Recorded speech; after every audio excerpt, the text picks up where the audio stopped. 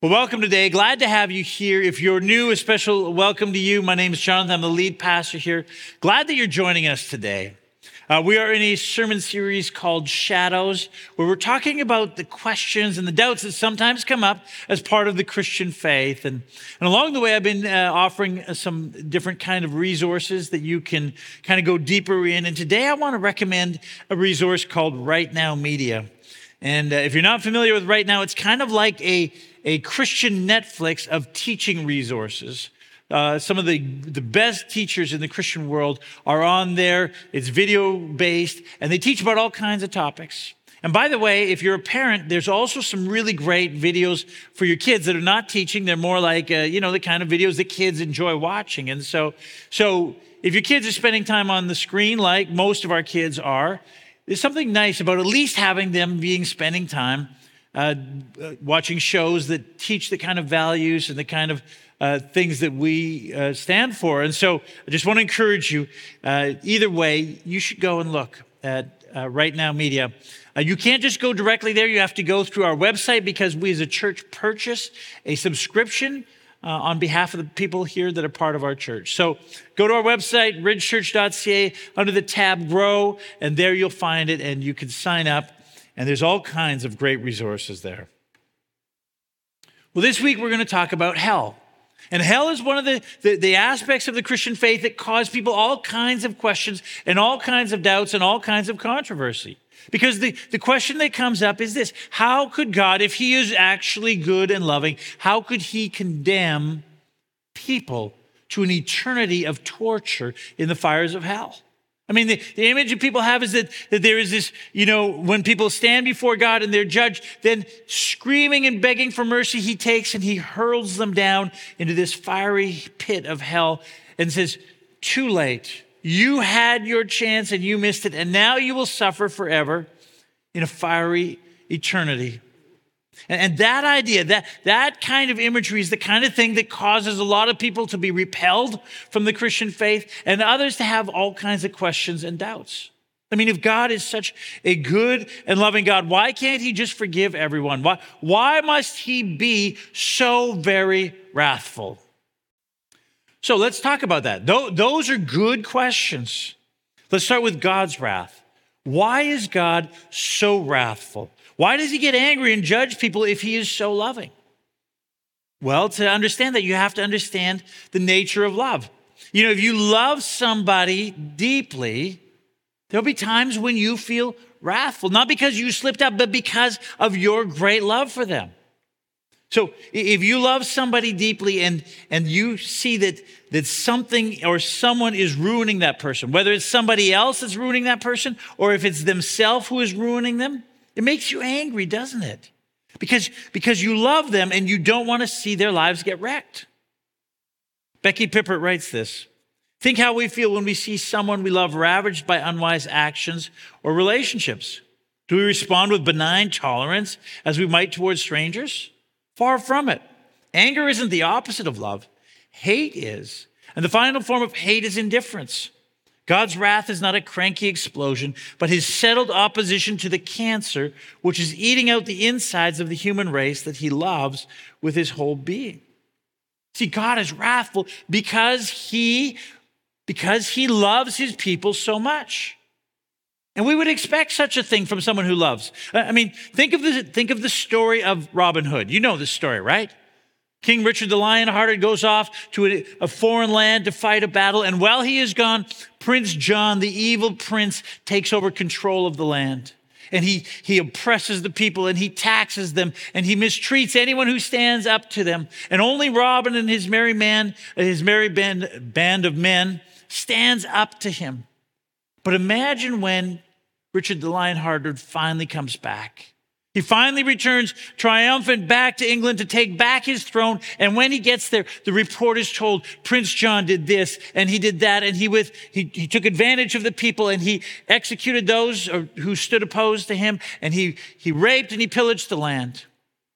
Imagine if Richard the Lionhearted, this good and noble, this loving king said, well, It's not good, but it's okay. And then he invited Prince John to come and to live in the palace with him and to co-rule the land with him and to continue on in doing what he was doing. I mean, you'd say, well, that's wrong. That's not how the story should be. He should be punished for what he did. King Richard, if he is a good and loving king, will actually punish him. And we get that when it comes to Robin Hood.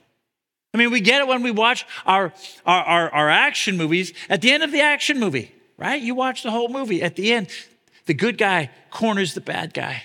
He catches up with the bad guy finally. And what does he do? He's like, well, you probably should have done that. Why don't you come home with me, have a meal, live with my family at my place? No. Usually he blows them away, right? And we all cheer, right? There'd be something wrong if we didn't. So why is it that then we seem so upset when God, in his wrath, because of his great love for his people, for us, for all of humanity, that he would judge and punish the sin in the world? And sin, of course, sin is it's like a cancer. Sin is so insidious. It is so destructive that when it enters a person, when it enters life, it's like cancer, just continues to grow and grow until ultimately it tries to destroy it. Or sin is sometimes also compared to like a fire. It starts with a little spark that just grows and consumes everything around it. In fact, that is the very nature of sin and evil. It's parasitic. It cannot exist without devouring something good, right? I mean, look, a healthy human body can exist without cancer, but cancer cannot exist without a healthy human body. In fact, a cancer will not stop. It will continue to grow unless something stops it. It will continue to grow until it literally devours the body that it's in itself. And when the body dies, then the cancer itself is happy to die. Or same like a fire, same thing. It consumes more and more and more and more. And it doesn't stop consuming until there is nothing more to consume. And once it has destroyed everything, then itself also dies. I mean, that's the picture of sin and evil. And it leaves such incredible destruction, but it all starts with a single malignant cell. It all starts with the tiniest little spark. The United Nations estimates that there's something like 2 million children who are enslaved in the sex trade around the world. It is a monstrous evil. It is an incredible wickedness. And in fact, many Christians around the world are involved in seeking justice for those who have been so wickedly mistreated. But the question is, what is the source of that? I mean, if you trace the source of that kind of monstrous evil all the way back to its very source, it won't lead you ultimately to a group of evil men who sat together and concocted a wicked plan to enslave all sorts of children. Ultimately, it will lead you back to the lust in the hearts of individual people. Now, of course, the vast majority of people would have nothing to do with that kind of evilness. I mean, the vast majority of people are not pedophiles or sex traffickers or pimps. But that doesn't mean that the rest of the vast majority of people don't struggle with lust that can bring destruction in all kinds of ways into their lives. It's just a small spark that can grow into a giant flame that brings all kinds of destruction. And Jesus warns against this. Here's what he says. You have heard that it was said, you shall not commit adultery. But I tell you that anyone who looks at a woman lustfully has already committed adultery with her in his heart. If your right eye causes you to stumble, gouge it out and throw it away. It is better for you to lose one part of your body than for your whole body to be thrown into hell. And if your right hand causes you to stumble, cut it off and throw it away. It is better for you to lose one part of your body than for your whole body to go into hell. See, Jesus warns that the consequences of sin can be devastating. But they start with just a small spark, with just one malignant cell. And if it's not dealt with, if it's not, something isn't done about that, it grows until it consumes you and is so devastating. And so God deals with the sin in our life. He deals with the sin in the world. And the way he deals with it actually turns out to be much more kind and merciful than the way that the action heroes do at the end of the movie. But to understand how God punishes sin and why, it's important to go back and remember what it is that God is doing in the world. What is his plan? See, you go back to the beginning, God created the heavens and the earth, and he made them so good and so beautiful. And then he created humans, and he made this place to be a place where there was flourishing, where there was wholeness, where there was life-giving activity everywhere that we went. But the first humans, and all of us by extension, have chosen, instead of serving God, to serve ourselves. And as a result, sin entered the world. And this is why God sent Jesus, to pay the price for our sin, to break the power of sin, and ultimately to redeem us from sin and restore us back to the place that he always intended for us to be. You see, the salvation that we know through Jesus isn't just about me and Jesus for this life. It's also what God is doing in all of creation. And the day will come when he returns to restore heaven and earth. The Bible talks about a new heaven and a new earth. And when it comes to that new heaven and new earth, he's going to banish sin forever. So that there will be no more sorrow, no more anger, no more sadness, no more sickness. And the place that he is going to banish that sin is hell. But hell is not where most people think it is. You see, we have this image in our mind that hell is this torture chamber down in the bowels of the earth, and that God, sends the screaming people down there to spend eternity tortured down there. But that's not a biblical picture of hell. The image that the Bible uses is that it is a place outside of the city. In fact, everywhere that Jesus uses the word hell in the New Testament, it is actually a translation from the Greek word Gehenna. Jesus actually, every time it says hell, Jesus is actually saying Gehenna. And we in English have translated that into hell, which I suppose on the one hand is good. I mean, every time someone gets cut off, they're not left saying, well, what the Gehenna, right? I mean, that's probably a good thing, but the problem with that is that we have come to associate things with hell that the Bible doesn't. Gehenna is a actual place. You can find it on a map. It is the Greek name for the valley that was just outside the city walls of Jerusalem. And in the Old Testament, that valley was called the Valley of Hinnom. And the Valley of Hinnom was known for two evils.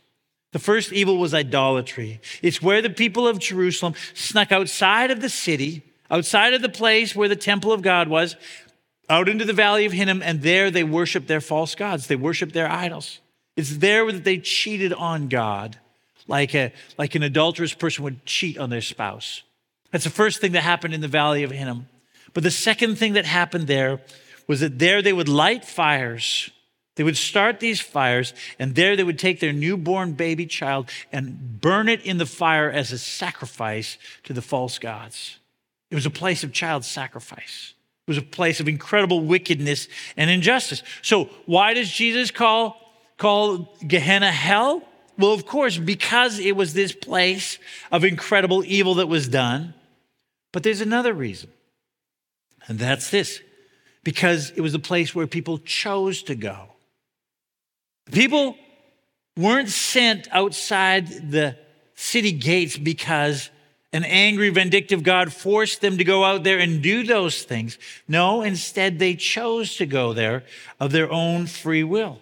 In fact, the fires that burned in Gehenna were lit there by the own people. The fires of hell were lit by the people who were in it. See, the caricature in people's mind is that hell is this torture pit. But that's not the picture that Jesus paints. The picture that Jesus paints is that hell is a place where sinners choose to go. And the anguish that they endure there is not of God's making, it's of their own. God doesn't create the power of hell. We do. God does not rape kids and murder his neighbors. Humans do. God is not the one who destroys relationships and spreads gossip and spews hatred. That's what we do.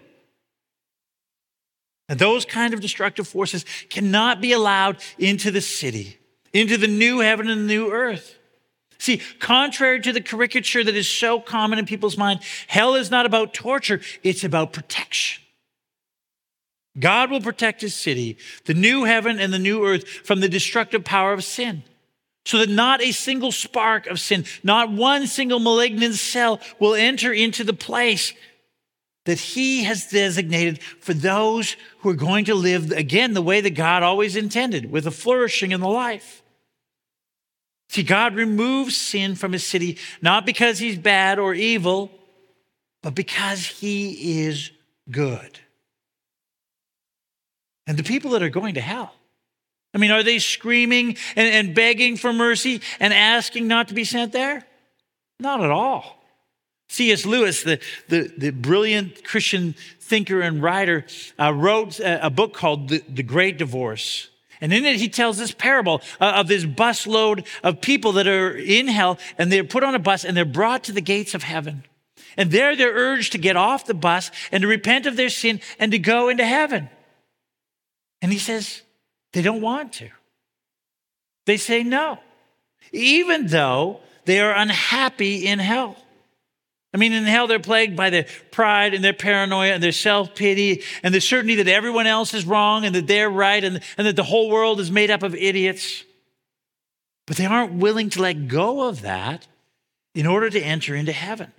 They would rather have freedom, as they define it, than to give that up so that they could be with God. Because they're under the delusion that if they go to be with God, they'll have to give up their freedom. And as a result, they won't have the kind of life that they always wanted, even though the life that they have in hell torments them.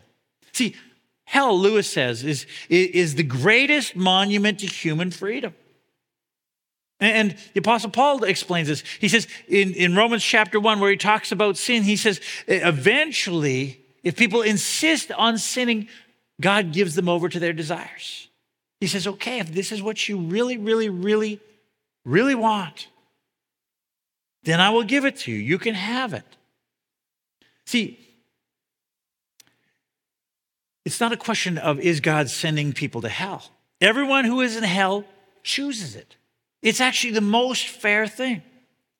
C.S. Lewis writes this: there are only two kinds of people: those who say, thy will be done, to God, or those to whom God in the end says, thy will be done. All that are in hell choose it. Without that self-choice, it wouldn't be hell. So, hell is not this fiery pit where, screaming, repentant people go. Rather, hell is simply one's freely chosen identity, apart from God, carried on in a trajectory into all of eternity. But because it's a choice not to abandon sin, hell is a slow disintegration. It's a fire in the soul of that person that slowly leads to increasing isolation, to denial, to delusion, to self-absorption, until a person is literally out of touch with reality. So no one who is in hell even asks to go to heaven. And this, of course, is what Jesus teaches. In one of his most famous parables about hell, Jesus teaches this very thing. It's found in Luke chapter 16.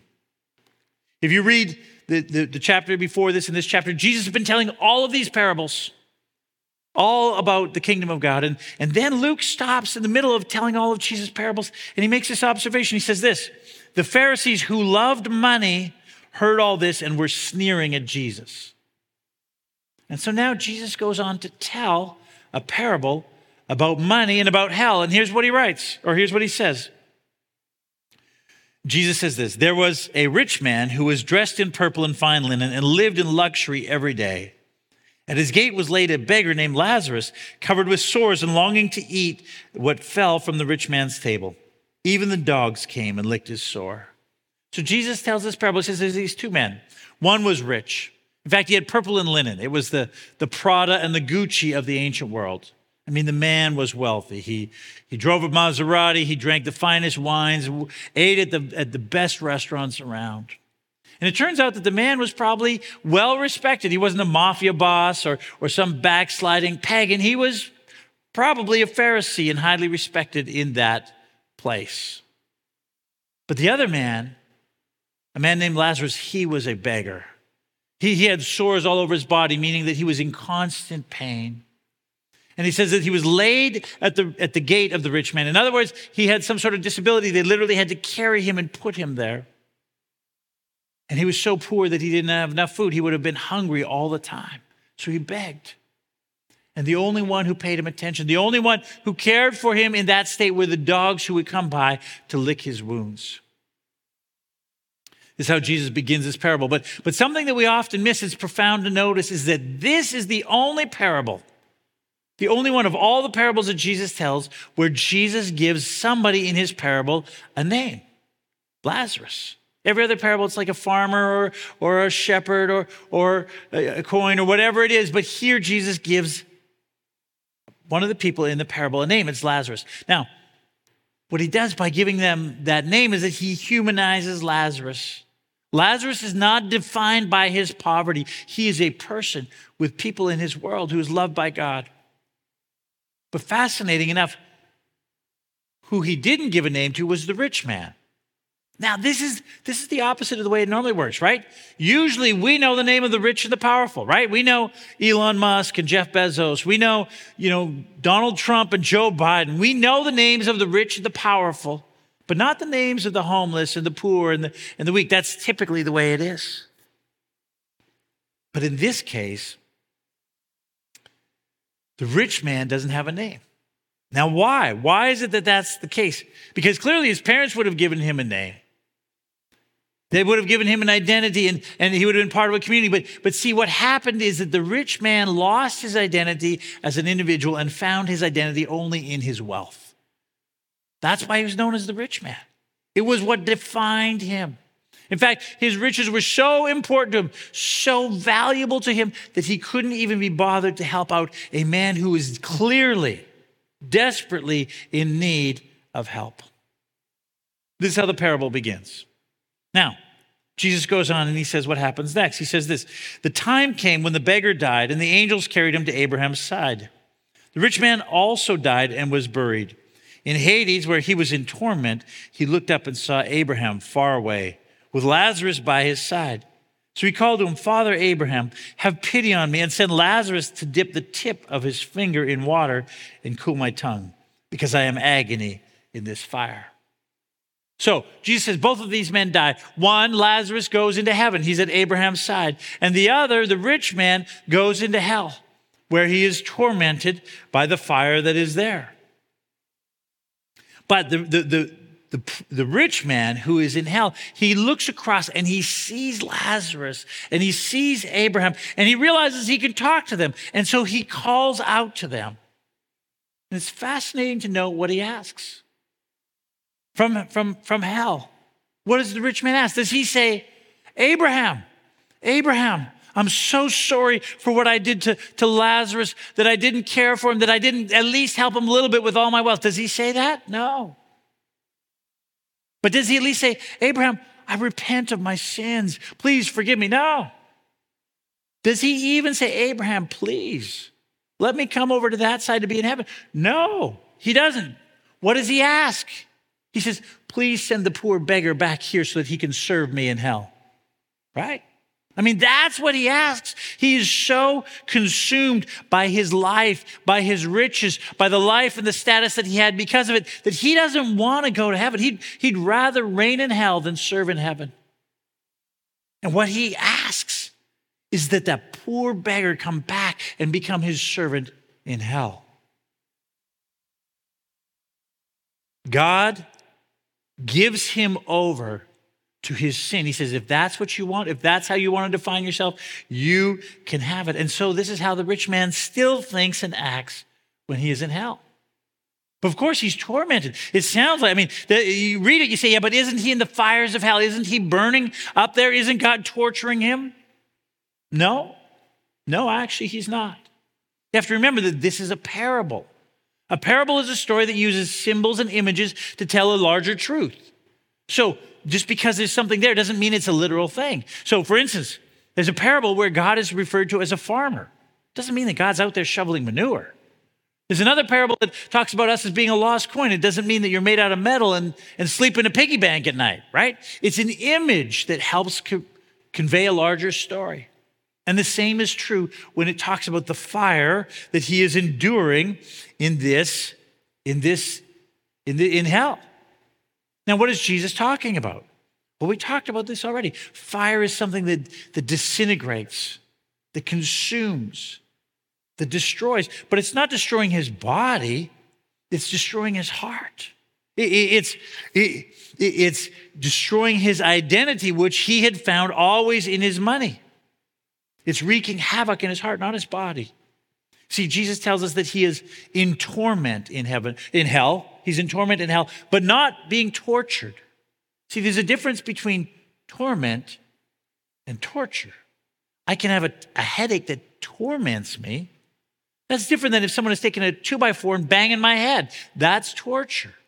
See, torment is something that comes from within ourselves, and torture is something that is inflicted on us from the outside.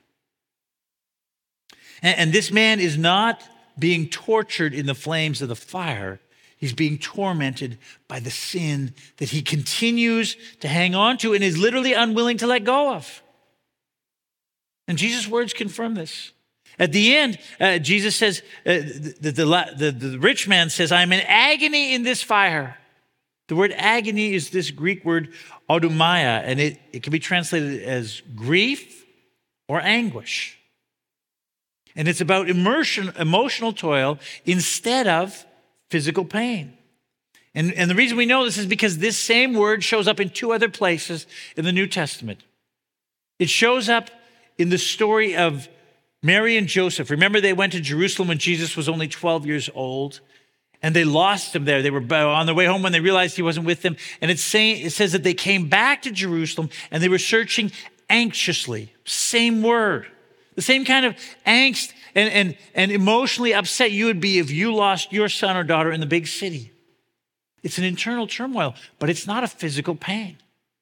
And the other place where this same word appears in the New Testament is when the Apostle Paul arrives at the church in Ephesus on his way to Jerusalem.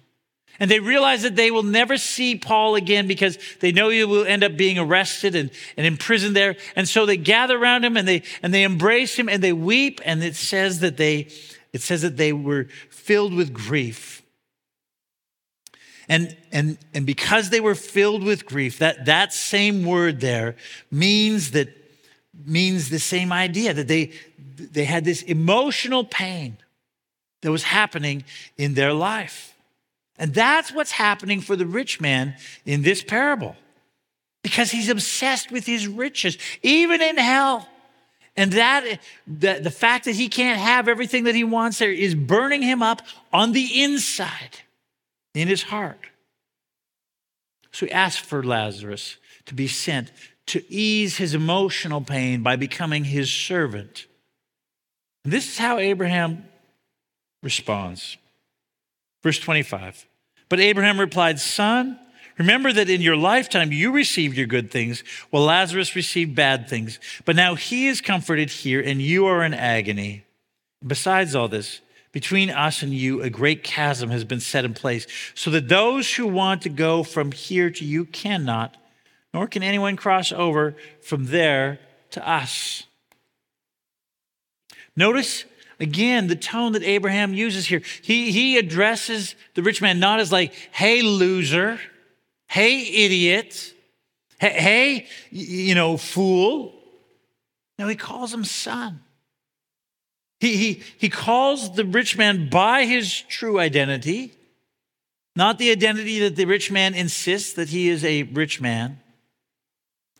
And it's a term of endearment and kindness.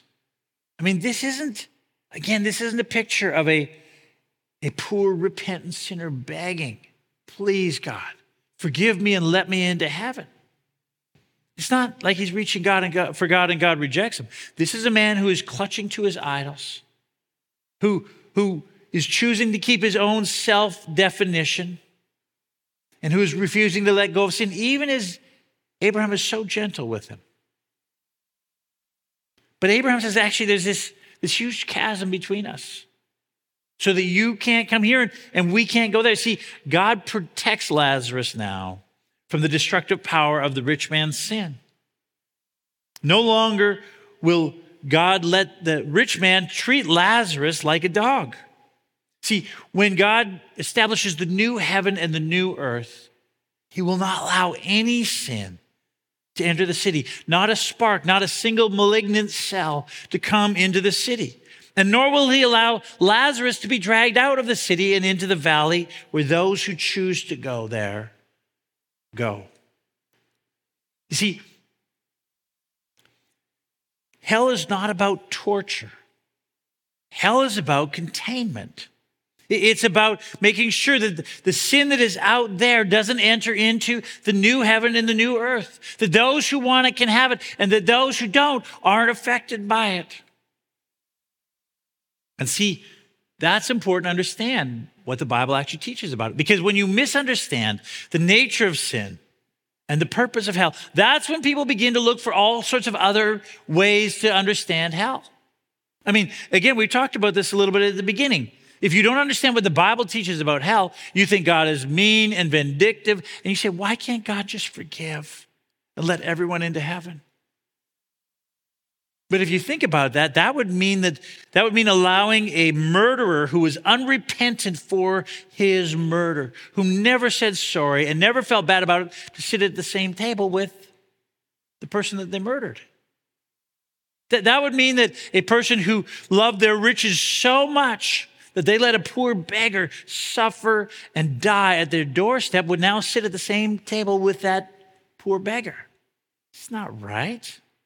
That'd be like someone saying, hey, why don't you marry me and bring all your old lovers into our marriage too? We'll all be together. It's kind of twisted, isn't it? It's not right.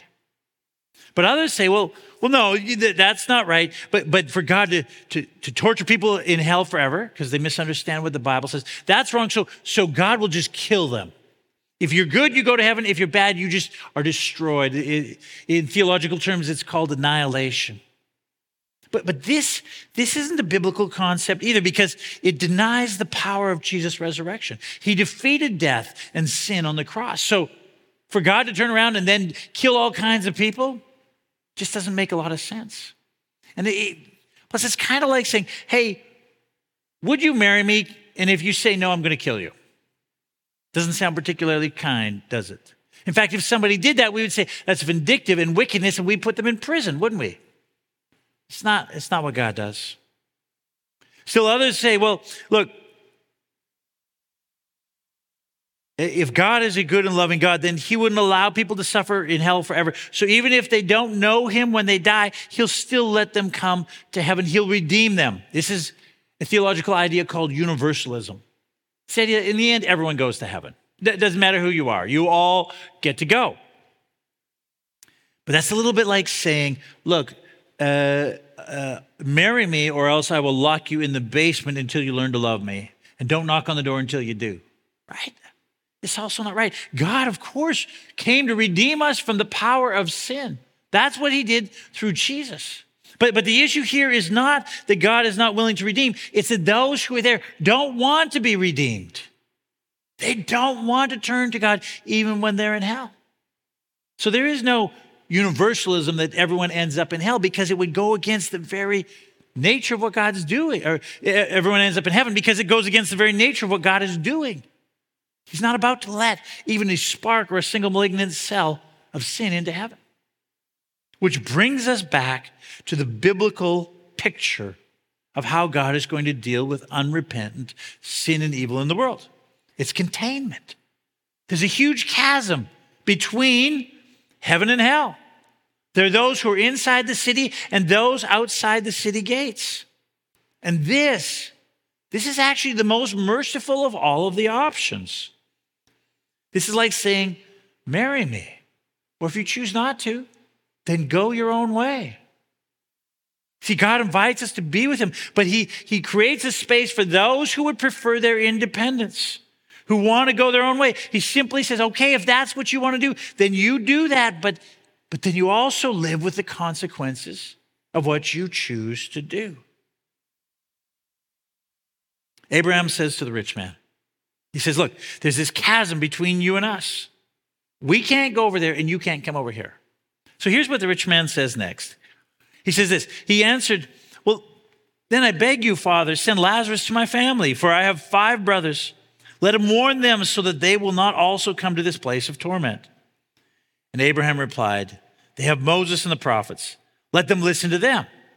"No, Father Abraham," he said, "but if someone from the dead goes to them, they will repent."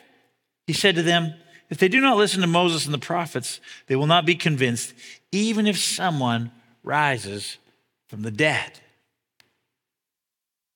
Now the rich man gets all noble. He's like, "Well, look, if I can't, at least go send someone to warn my brothers. Because clearly I didn't get enough information, because if I'd have known, I'd have come." And Abraham says, no, it's not about not having enough information. They have Moses and the prophets. They have plenty to know what God expects. So then the rich man says, "Well, but if a dead man comes back to life, then they'll believe." If a dead man comes back to life, then they'll all believe. If someone who's been in the grave for 3 days comes back to life, then everyone will believe. If they only saw that kind of a miracle. And Abraham says, no, that's not going to convince them either. You see, what the rich man is saying, the subtext is, look, God, it's still your fault. If only you had provided me with more information. If only you had done the kind of miracle that I could not deny, then I wouldn't have been here. But it's not what the issue is. The issue is deeper than that. It's a heart issue. See, for the rich man, his heart was where his money was. So it really didn't matter how much information he had or what miracles he would say, unless he was willing to change his heart around his money. Nothing was going to change him. Not even someone rising from the dead. And the same is true for us. The heart is ultimately the issue for us. In our heart is this spark of sin that threatens to set our world on fire, and we know it. I mean, you know how a little gossip can set the office on fire, or how a little lust can, if it's left undealt, can burn a marriage to the ground, or how a little selfishness can spread like cancer and destroy a family. See, it's sin and death are the enemies. It's not a lack of freedom to do whatever I want as long as it doesn't hurt anyone else. It's not the freedom to identify as myself by, my own identity however I want. No, the real danger in our lives, the real enemy in our lives is sin and death, because they're the source of so much destruction in our lives. We have such a hard time controlling that. And that's why we need the grace of God so desperately in our lives. Because the solution to the problem of our heart is not more education. It's not simply to try harder. The solution is to have the grace of God in our lives through Jesus.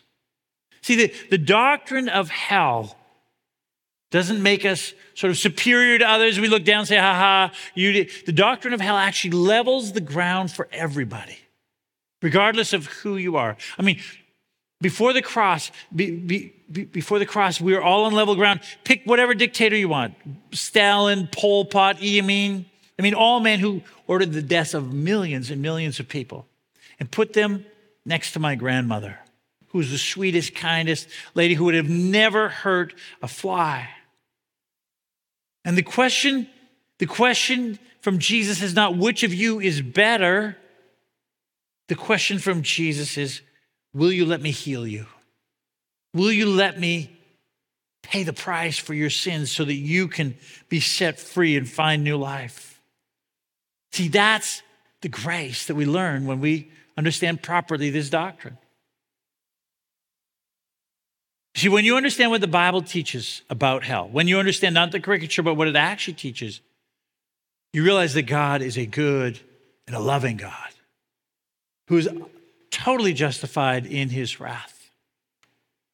Because he hates the destruction that sin brings into our life and into this world so much, but also that he respects our free will so much that he's not willing to force us to do anything that we don't ultimately want to do. And so if we choose sin over God, he will allow us, even though the consequences are profound. But let's not do that. Let's not go there. Let's choose to follow him instead, because his is the way of life and wholeness and flourishing. Would you bow your heads with me? Let's pray. Well, God, this topic is a tough topic. God, it's a challenging topic. And yet, God, we see again that what your word teaches is so different than the caricatures out there. God, we see again that you are a God who is good and loving, but not a pushover, not someone who just says it's okay. Sin can come and destroy everything. Instead, you speak against it, you stand against it, and ultimately you fight against sin. God, thank you. You've redeemed us and made a way for us to be right with you. Lord, may we live in light of that. God, may we not allow the spark to take hold in our life. May we not allow the malignant cell to begin to grow. But Father, may we seek holiness in all that we do. Father, so that we find life and hope and goodness. And of course, God, we thank you that one day we will spend an eternity with you where there will be no more sorrow and no more tears and no more sickness and sadness. So we pray this now with gratitude in our hearts. We pray it in Jesus' name. Amen. Well, thank you for coming and joining us again today. I want to send you out with these words from the prophet Isaiah. The prophet Isaiah is giving this prophecy about the coming Messiah. He says this: a shoot will come up from the stump of Jesse. From his roots, a branch will bear fruit. He's speaking of Jesus. Prophesying is coming in. And then he says this: there will come a day when the wolf will live with the lamb. The leopard will lie down with the goat. The calf and the lion and the yearling together, and a little child will lead them. The cow will feed with the bear. The young will lie down together, and the lion will eat straw like the ox. The infant will play near the cobra's den, and the young child will put his hand in the viper's nest. They will neither harm nor destroy on all my holy mountain, for the earth will be filled with the knowledge of the Lord as the water covers the sea. He's speaking of heaven. He's speaking of that day where there's a new heaven and a new earth, and there is no longer any sin or sorrow or sadness or pain. This is the promise. This is the hope that God gives us. May you go this week, be blessed in the knowledge of what God is doing. We'll see you next week.